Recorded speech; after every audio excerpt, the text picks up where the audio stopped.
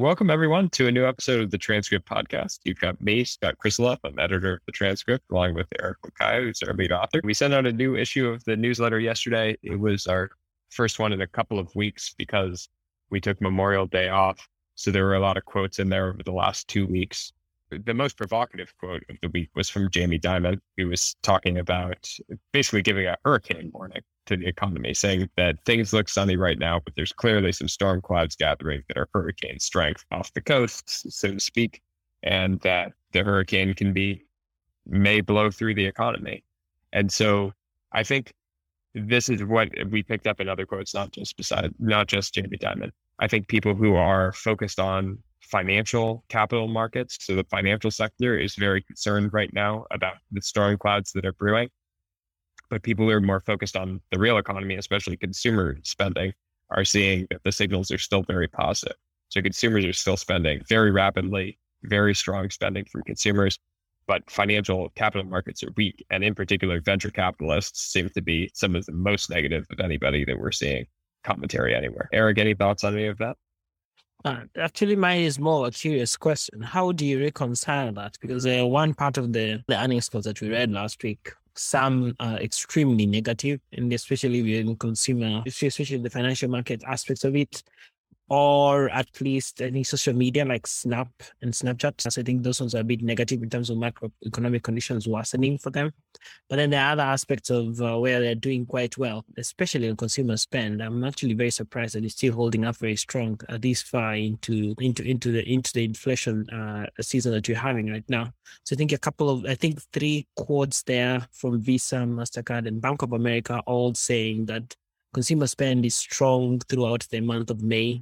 Anyway, you can reconcile those in terms of there's a hurricane approaching, but then right now things seems to be a little bit calm, especially in the consumer aspect of it. Yeah, I mean, I think Dimon himself, basically, his analogy was apt in that the data that you're seeing coincidentally looks sunny, but the storm clouds are off the coast and they're coming through. And I think from an economic perspective, where that usually plays out is this is just leading versus lagging indicators. Capital markets are historically the most forward-looking part of the economy. They're the ones who are forecasting what's coming down in the not too distant future. And capital markets are sending a very clear signal about potential recession here. And so the storm isn't completely blowing through yet, but I think the people who are watching the leading indicators are most concerned.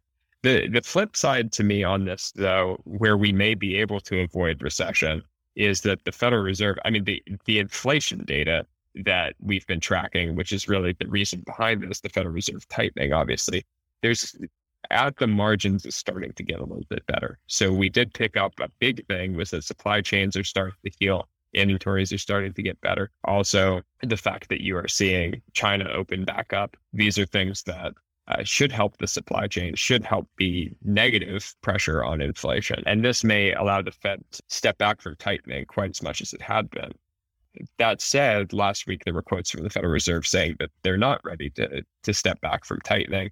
The political pressure on the Fed is very clear at this point.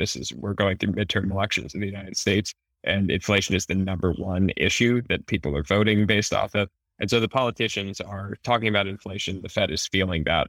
Sure. And so it'll be pretty difficult for the Fed to change course probably through the fall, as long as we have those elections going on. And so that is just one more element of the storm clouds, though. And the Fed happens to be the biggest driver of cost of capital, therefore direction of securities markets generally. The only problem, though, is that this past week also, Janet Yellen came out and said that they made a mistake. At least they were not, I think they say they were wrong about the path that the inflation would take. I still keep wondering whether the Fed should really be subscribers to the transcript at the end of the day, and so that they can be more data driven than they claim to be, because these are things that you're highlighting from very early on, and it does dent a little bit of their credibility. And I think it's RH CEO Gary Friedman was talking about, like, what took them so long? Like, clearly, did you have to wait until 8.5% for you to actually say, like, we're wrong? So there have been steps along the way that they missed out. And so I really do hope whoever is listening and is close to the Fed can tell them to subscribe as much as possible. Yeah, I mean, I think our data is supporting that the Fed probably could get to a more neutral rhetoric they're in a pretty tight rhetoric position right now. Obviously, the rate itself is very far from neutral. It's extremely accommodative, but they could potentially go to a more neutral rhetoric. Still, they just produced so much extra liquidity during the pandemic and have stimulated so much interest rates still so low for the past 15 years that there's still a lot of inflationary pressure in the economy. So it's a tough job. Everybody's saying it's a tough job. They have not made it easier on themselves. That's for sure. If you think the Fed has a tough job, you should see what the ECB is up to. They have like a tougher job because inflation is running into the 10s and 20s in some of the countries in Europe. And the difference between here and the US is that it's hard to coordinate the actions of central banks across Europe. And I think it was Heinz Celeste Group CEO that says that the European consumer is much more stressed about inflation.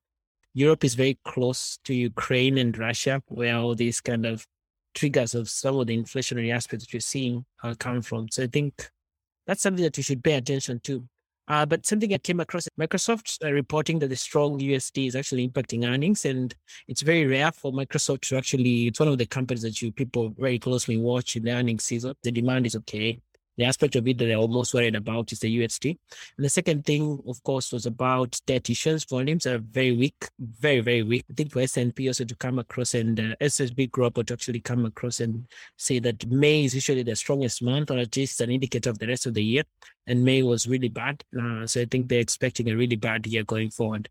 And of course, Jamie Dimon, was not mincing his words about the provisions aspect of it, especially in tough times, and releasing and the accounting aspect of it. So that was a bit of an interesting quote. Any thoughts on any of those aspects?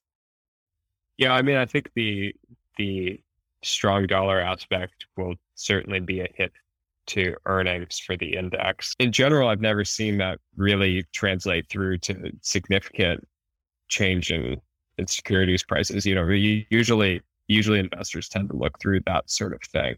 But it is noteworthy and could contribute to some missed earnings results next quarter as we're looking at it. It also, though, should be noted, another like marginal headwind to inflation. So I think two quotes that stood out to me for the week were both said end of the era. One was for the VCs, end of the era of unprofitable growth. And people thinking, this was from Sequoia, talking about how companies need to focus on cash flows in the near term. And then the other was the end of the era for the housing frenzy that we had seen throughout the pandemic. And this one is a really interesting one, just because it's, again, as we've been tracking this long arcing cycle, especially of housing, it was such a hot place in the pandemic.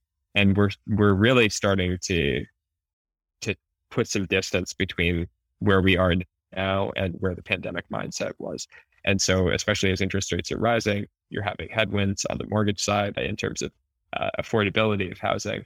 You're kind of closing a chapter on the economy there, but you still have a very low amount of inventory. And so home prices have some support on that side. So for me, though, to finish up the week, I would really urge anyone who has time to really listen to the YouTube CEO Susan Wojcicki. I can't pronounce the second name very well, but she had a really long talk. It's very rare. I've never really heard like the story of YouTube from the very beginning. And one of the quotes I put out was about her talking about how Mark Cuban responded to the first time they were making the proposition to buy YouTube. She made the proposition to Google to buy YouTube for, I think, 1.26 billion or something. And then the response from Mark Cuban was back then that only a moron would buy YouTube.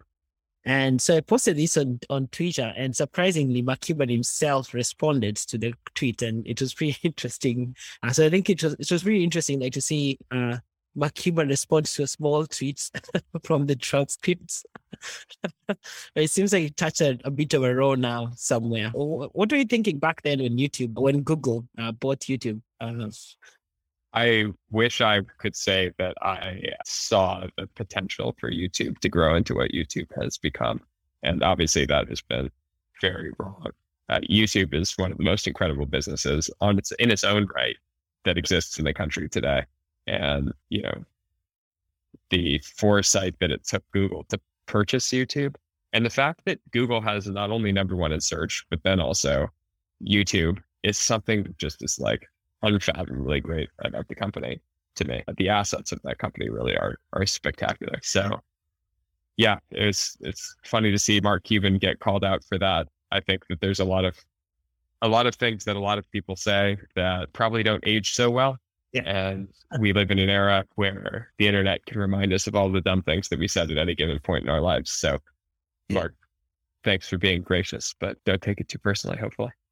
I hope so too. But it's a great interview, all in all. I mean, one of the things that YouTube is trying to do is actually they're trying to tone it down by actually think the end product's actually trying to compete with Amazon, and it's a very interesting aspect because I've never known Google to have ambitions in terms of moving into the retail business. But I mean, they have the capacity, they have the data, and they can easily compete with Amazon if they wanted. So perhaps could be, I mean, it's incredible growth though, from spending $1.7 billion in acquiring it and now generating around around $7 billion in revenues per quarter. So it's it's an incredible piece of business, so to speak. So we can all get it wrong sometimes. So thanks, Mark, for also responding to that. So I think we'll finish up there for this week. Thank you for joining us this week for the Transcript podcast, and continue being a subscriber and supporting our content. Bye.